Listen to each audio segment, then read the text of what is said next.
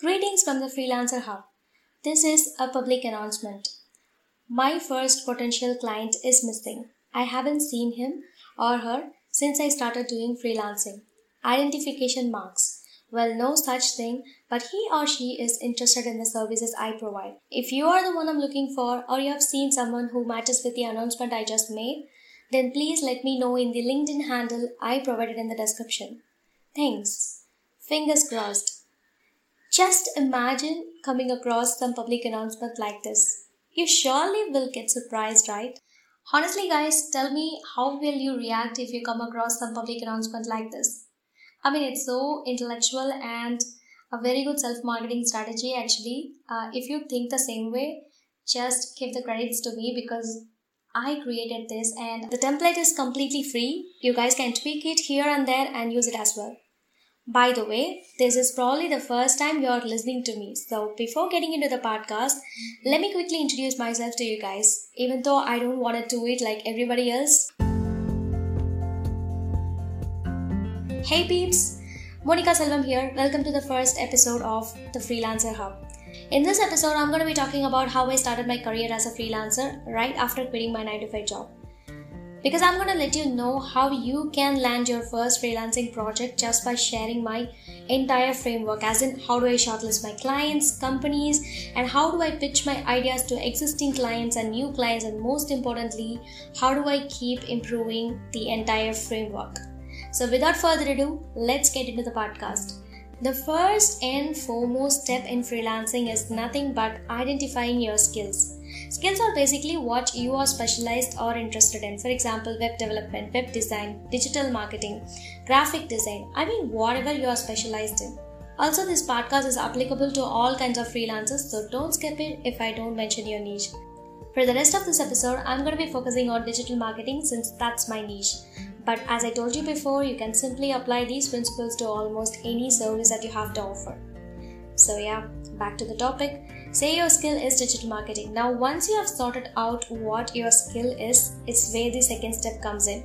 You have to decide what services you can provide to your potential clients. Well, what are services and how it's differ from skills? Probably this is the first question that's popping out from your head. So let me answer this quickly. Services are basically what you can do with your skill. I mean, I'm a digital marketer, that's my skill.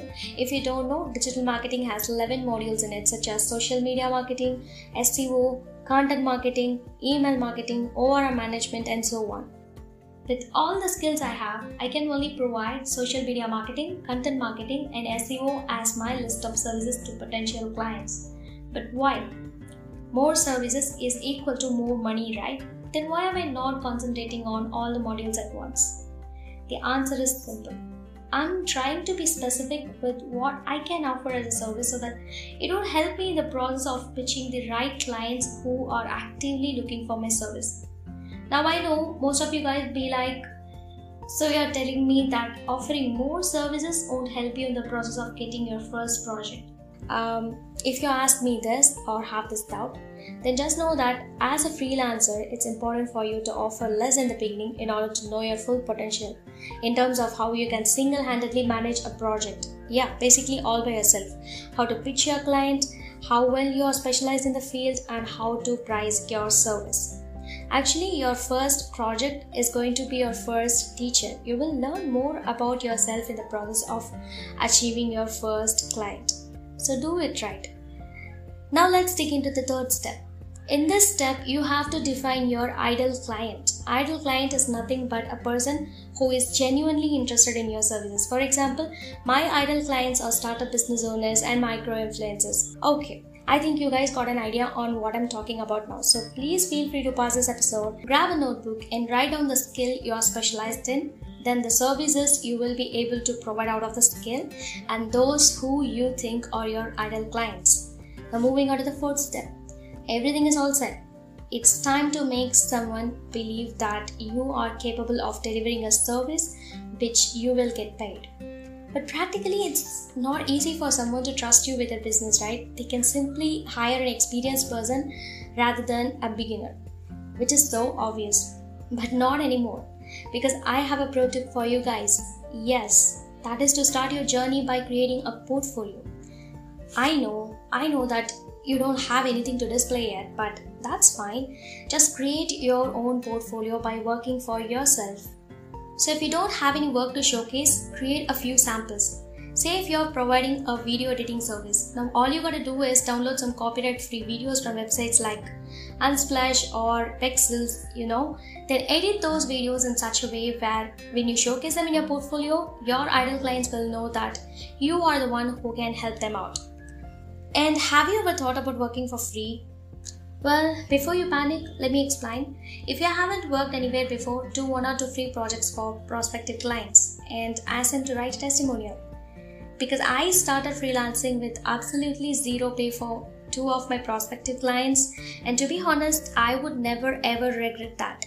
Okay, now that you know the necessary steps to be taken, it's time to get out of your comfort zone to pitch your clients. I know it's not simple, but actually not complicated as well. Client outreach is such a big topic because there are a number of ways you can do outreach, but one of my favorite ways is to reach out to my clients through LinkedIn because it works like a gem for my niche. Likewise, you have to do the research and decide which platform is suitable for your business or where your clients are relying on. Also, I do not recommend you to send pre-draft message to any of your prospective clients. That's a scam. You know that, I know that, and people will most likely to ignore your message. So let's not do it that way. Whichever platform you are choosing to do the client outreach, analyze your client's page in the first place. Grab their attention by liking and commenting on their post. Then send a direct message to them. Keep it as simple as possible. Keep it natural. Something like, hey, I just came across your page while I was going through a post that displayed under this hashtag. Gone through your page and I actually feel like something is blocking your growth on Instagram and things like that. This is where they get curious and respond to you back. Then what? You can take it further and close the deal. Okay, ladies and gentlemen, we have now reached the final step, which is capturing and analyzing the data. Also, always be ready to learn and upgrade your skills. See, with these steps, you might land your first project in a day, in a month, or in 6 months. Either way, an integral part of the process is to keep improving. You might fail at the first attempt, but don't get frustrated and quit improvising the progress at your early stage. Failure is normal, and as I told you before, your first project is going to be your first teacher. It's either you try, you win, you learn, or you try, you lose, you learn. Nothing more, nothing less. So keep track of the process from the beginning, and that's how you know what's working and what's not. With that information, you can be able to improvise your strategies and come back stronger. Also, if you are spending 2 to 3 hours a day on creating proposals and pitching to clients, then spend at least 4 to 5 hours on polishing your skill. Your strategy will only work if you have the curiosity to learn and build every day. Okay peeps, we are now at the end of this episode. I hope you guys have a better picture about how to land your first freelancing project now. If so, let me know your thoughts on my LinkedIn page. I have mentioned my LinkedIn ID in the description, and I'm very curious to know your thoughts about this podcast. Have a great weekend. I'll see you guys next week with one of the crucial topics on freelancing. Stay tuned with the Freelancer Hub. Until then, this is Monica Selvam signing off.